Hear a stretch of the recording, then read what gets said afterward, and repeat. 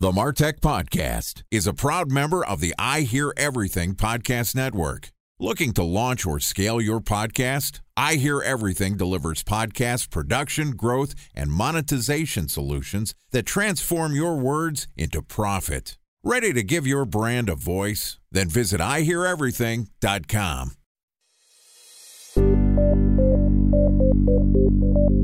From advertising to software as a service to data. Across all of our programs and clients, we've seen a 55 to 65% open rate. Getting brands authentically integrated into content performs better than TV advertising. Typical lifespan of an article is about 24 to 36 hours. If we're reaching out to the right person with the right message and a clear call to action, then it's just a matter of timing.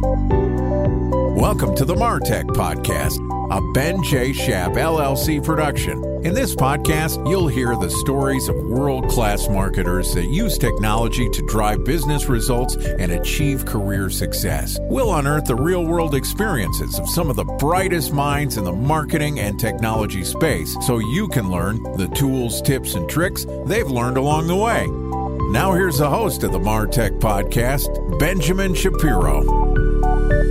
Welcome to the MarTech Podcast. Today we're going to talk about advertising challenges and abuse. Joining us is Matt Gillis, who's the CEO of Clean.io, which is a malvertising prevention solution for publishers, basically any website that accepts advertising through a DSP and advertising platforms, to get rid of the world's advertising abuse through digital engagement security. And today, Matt and I are going to talk about malvertising's impact on marketers' revenue and subscriber churn. All right, here's the first part of my conversation with Matt Gillis, CEO of Clean.io. Matt, welcome to the MarTech Podcast. Ben, thanks for having me. It's good to be here. Excited to have you on the show. Thanks for sticking with us. Apologies for being a minute late to the call, but excited to learn a little bit about sort of the darker side of marketing. There's darkness everywhere. Anywhere where there's lots of users and money at stake, there's usually some darkness, and we're hoping to shed some light on it. So I worked at eBay a long time ago, 10 years. There's a highly publicized story about how eBay's affiliate program was taken advantage of. And basically the company got banged for millions of dollars in affiliate payments that weren't necessarily valid. And so whenever I think of malvertising or advertising abuse, I go back into thinking about what happened at eBay, which was things like cookie stuffing and basically cloning user experiences that weren't happening to take credit for real legitimate marketing transactions. Help me understand what malvertising is and who is really affected by it today. So malvertising is effectively a hybrid of the words malicious and advertising. And there's a lot of really great folks that are spending money on digital media and digital advertising to reach real users and have engagements with users and sell things and hopefully have a positive impact from a brand perspective. And then there's also a whole bunch of folks who use digital advertising to have, I would say, shady engagements with end users. And that's what malvertising is. It's bad actors who are buying ads on websites, and they're hoping to take over that user experience and drive that user somewhere where that user probably did not intend to go. You probably had it happen to you as well, Ben, where you're scrolling on a website and then all of a sudden it redirects you and says, hey, congratulations, Ben, you won an Amazon gift card. Click here. And if you click the close button, it doesn't work.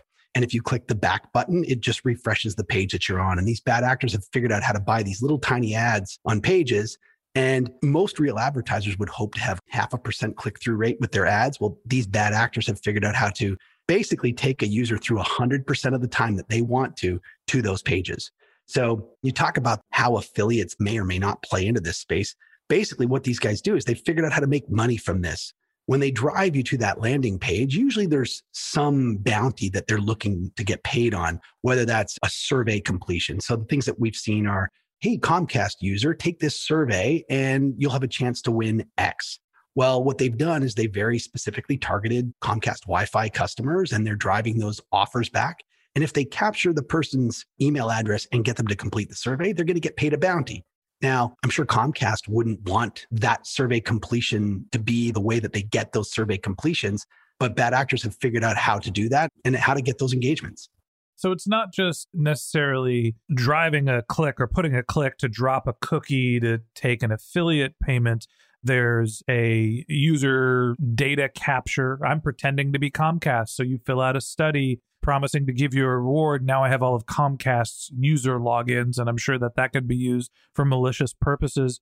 I'm imagining that there's portions of malvertising that are not necessarily just centered around e-commerce, but we think about some of the political sphere and how some of the social media platforms have been used for misinformation. I'm guessing that there's also an information distribution portion of this industry as well.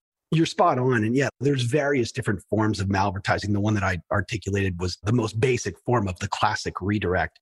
Yesterday, one of the attacks that we prevented was a bad actor running 300 by 250 ads across the internet. And what they were doing was they were dynamically changing the creative. So they would submit one creative, say an innocuous like UGG boot ad, right? Which the creative approval say, hey, that looks good. It's UGG. I'd love to have UGG buying on my website. And what they were doing is in very specific geographies. So in Canada and in Denmark and in Germany, they were actually swapping the image out with political clickbait. We would call them like the fake death ads. And it's like so-and-so, who is the prime minister of this country or the president of this country has died. And all they're trying to do is get people to click on there and then go through the various forms of like stealing PII or anything that they can do to create a monetizable engagement. So let's focus on how this affects marketers. I think of two classes of businesses where malvertising really can be disruptive: media and publishing, and then e-commerce sort of as the industries. Walk me through what some of the key challenges are in both of those industries and how does Clean protect against them? So most of what we do is to protect publishers and platforms from these various bad actors. In turn, there's a benefit to advertisers, right? To the real advertisers. Because if you go to any website, usually there's not just one ad on the page. There's probably 4 or 5, maybe 8, who knows? And what's happening in malvertising is that one bad actor is buying one of those ads to redirect that user and take them somewhere else. If there were 6 ads on the page, that means that the 5 good guys that bought ads on that page now have no chance of engagement with those ads that they paid for because the user has been hijacked and taken somewhere else. So I think marketers really want to be very thoughtful with where they're actually placing their budgets. I think they want to make sure that anywhere where they're buying is a safe user experience that is protecting the integrity of that user session and making sure that their ads are viewable and viewable by real humans and not robots. So that's just key. It's almost table stakes at this stage of the game. And mostly when you're paying on a CPM basis, you're talking about display media. The impression is what you're being charged for. And even if the impression is delivered, if there's no possibility for engagement, now you're paying for something that you're not going to get any value out of. Time for a 1-minute break to hear from our presenting sponsor, Mutinex. In 1919, John Wanamaker said, "Half the money I spend on advertising is wasted. I just don't know which half." Well, the advertising landscape has changed since then. And instead of reaching your audience on 2 channels, you're probably reaching them on 20. Turns out John didn't know how easy he had it. But that doesn't mean that you should give up on striving towards marketing effectiveness. No matter how complex your marketing strategy is, Mutinex Growth OX is the market mix modeling platform that measures the impact of marketing on your bottom line. Mutinex's market mix modeling platform calibrates your insights against the latest market conditions so you can make media and marketing investment decisions confidently and quickly. Ready to take your team from I think to I know? Then join brands like Samsung, ING, and Asahi who make better marketing decisions with Mutinex. Mutinex Growth OX. Your best decision starts here. To learn more about Mutinex, go to mutinex.co. That's MUTINEX.co. Okay, here's the rest of today's interview.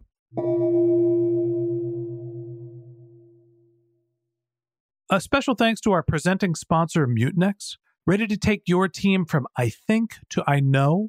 Then join brands like Samsung, ING, and Asahi who make better marketing decisions with Mutinex. Mutinex Growth OX, the marketing mix modeling platform that makes measuring ROI fast, easy, and cost-effective. Request a demo at mutinex.co. That's MUTINEX.co. Talk to me about how big of a problem this is for publishers. Do you have any sense of what percentage of ads are affected by malvertising? So I think the majority of the problem enters through the programmatic media ecosystem. So where there's dynamic buying and selling of ads, that has obviously taken over the last few years, right? I think there's many sites that 100% of their media is traded programmatically. Those are the areas I think where you'll see the problem most in existence.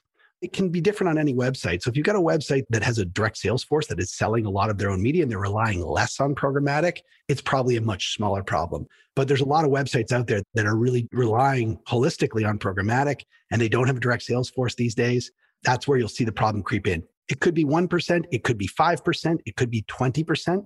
What we see is that over time, these bad actors, they're very unpredictable. So what they do, obviously, their whole goal is to not get caught.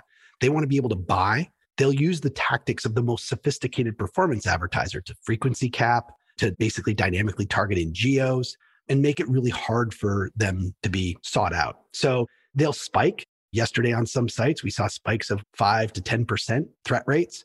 It's one of those really unpredictable problems. We're fighting a nameless, faceless actor who probably lives in their parents' basement in who knows where.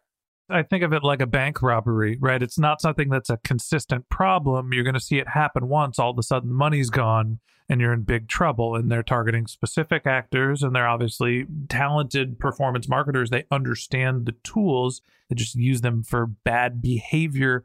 Outside of media and publishing, I mentioned e-commerce as well. There's advertising on e-commerce sites, but I'm assuming that there's also some impact on throughput. And I mentioned with eBay, there was the idea of basically dropping a cookie before the user got into a session to take credit for the affiliate bounty. Are you still seeing problems in e-commerce, or is this something that's pretty much isolated to media and publishing?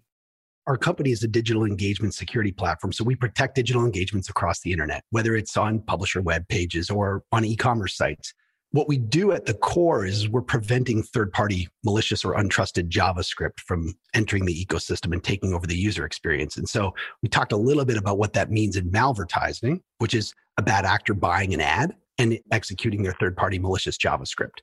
In e-commerce, the problem manifests itself very similarly. The JavaScript that's entering that ecosystem isn't necessarily malicious, but it's absolutely what we would call untrusted JavaScript, which means you as an e-commerce website owner, you own your website, but you actually don't get to control the code that executes on your website. Yeah, you've basically created a hole in your website where somebody is supposed to be putting an ad, but they potentially could be putting some sort of other piece of code. Well, it's bigger than that, right? So you may have ads on your website. That may be one place where folks can intrude and take over the user experience. But beyond that, you don't actually get to control what's on the end user's machine. So in the world of e-commerce, yes, there are ads on those websites and we would protect those as well. And we do that for many publishers that have e-commerce capabilities on their website with ads. But one of the newest things that we actually protect is from these nefarious discount extensions. They're called Honey, they're called Wikibuy or Capital One Shopping. They're third-party Chrome extensions that end users will put on their machine. And when you as a user are at checkout on one of these e-commerce websites, these things pop up and take over the user experience and start pounding in promo codes and discount codes. And the analogy I use is, as an e-commerce merchant, let's go back to bricks and mortar and imagine that you owned a store that's across the street. You'd never let someone walk into your store and stand beside your cash register and just start handing everybody who comes through the door a discount. You just wouldn't let that happen. That's actually what's happening in the internet right now with Honey, which was acquired by PayPal, and Wikibuy, which was acquired by Capital One. These folks are just taking over the user experiences without the permission or authority of these website owners. And these website owners, just like publishers, need tools to protect themselves. It's interesting because I think of malvertising as the shady person sitting in some sort of a basement, injecting code and websites onto places that they shouldn't be. And in reality, it's not just the sort of one-off rogue independent bad actor. There are enterprise scale companies that are maybe not injecting malvertising, but exhibiting behaviors that impact the bottom line of businesses like PayPal, like Capital One. So talk to me about the legal side, or I guess the ethical side as well, of a large enterprise company injecting code or offering products or services, modifying your user experience to harm your bottom line. How does that all work? So Honey is now owned by PayPal. They were acquired for $4.5 billion. So a very big transaction. I think probably one of the biggest ones that PayPal has ever acquired. Honey would say that they saved their users $1.6 billion in savings in 2020. So that means that because Honey was on users' machines, and I think they have 30 million users, that they created an average order value reduction of $1.6 billion. Honey works on about 40 or 50,000 different storefronts. So there's a huge challenge that merchants, it's so hard to acquire new consumers, right? They spend a ton of money driving traffic to their website. And when you get someone that far down the funnel, when you get someone to the checkout page where they're ready to put their credit card in, that's when Honey actually wakes up and truly takes over control of the user experience and starts reducing order value and starts injecting promo codes. And then the kicker is they actually mess with your attribution so that you actually can't understand what your effective channels are. So they'll start just injecting the highest coupon that they can. And quite frankly, they play in the affiliate ecosystem where they're incentivized to drive certain codes at checkout. So it's a really big problem for merchants. It's been unsolved for a long time. So we just started in this ecosystem. We had been in beta for 6 months. We launched the product in mid-March. We've already got, I don't want to tell you, but we got a lot of customers that already want it. Like one of the emails that we got last week, the subject line was, "I love you." And they were a very prominent online clothing merchant that you've probably seen in your Facebook feed or in your Instagram feed. They spend a ton of money on media driving net new sales. And these guys, like they've tried to get these extensions to stop and they won't. And so there's this really adversarial relationship where I think Honey and Wikibuy and these other discount extensions try to tell these merchants, hey, we're doing something really good for you. We're helping drive conversion rate. Hey, we're helping drive sales. And at the end of the day, what they're doing is they're taking credit for organic sales that would have happened anyway.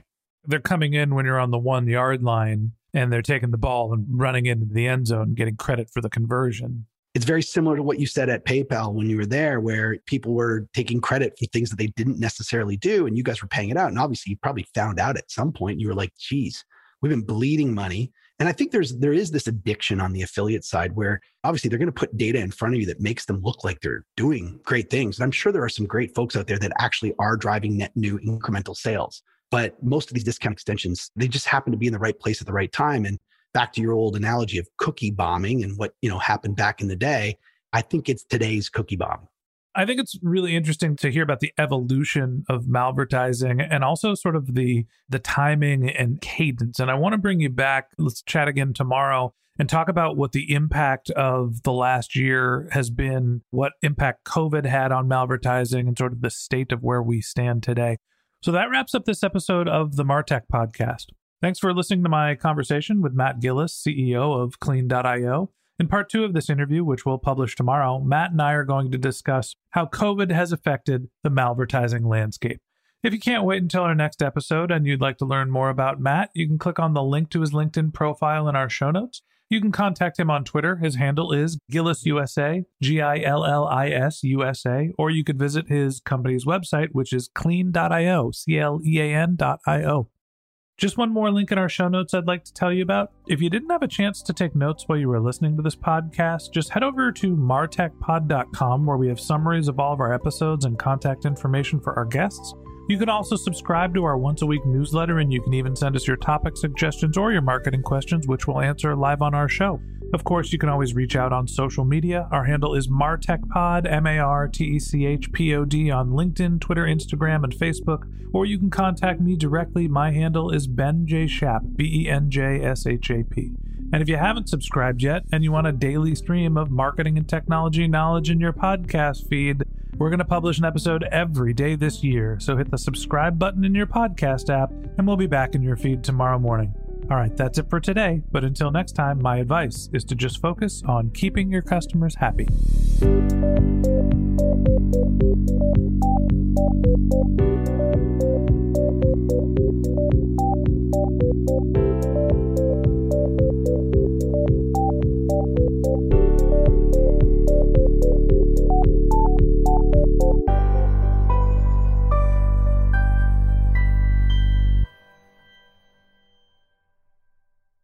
Thanks for listening to the MarTech Podcast, an I Hear Everything production.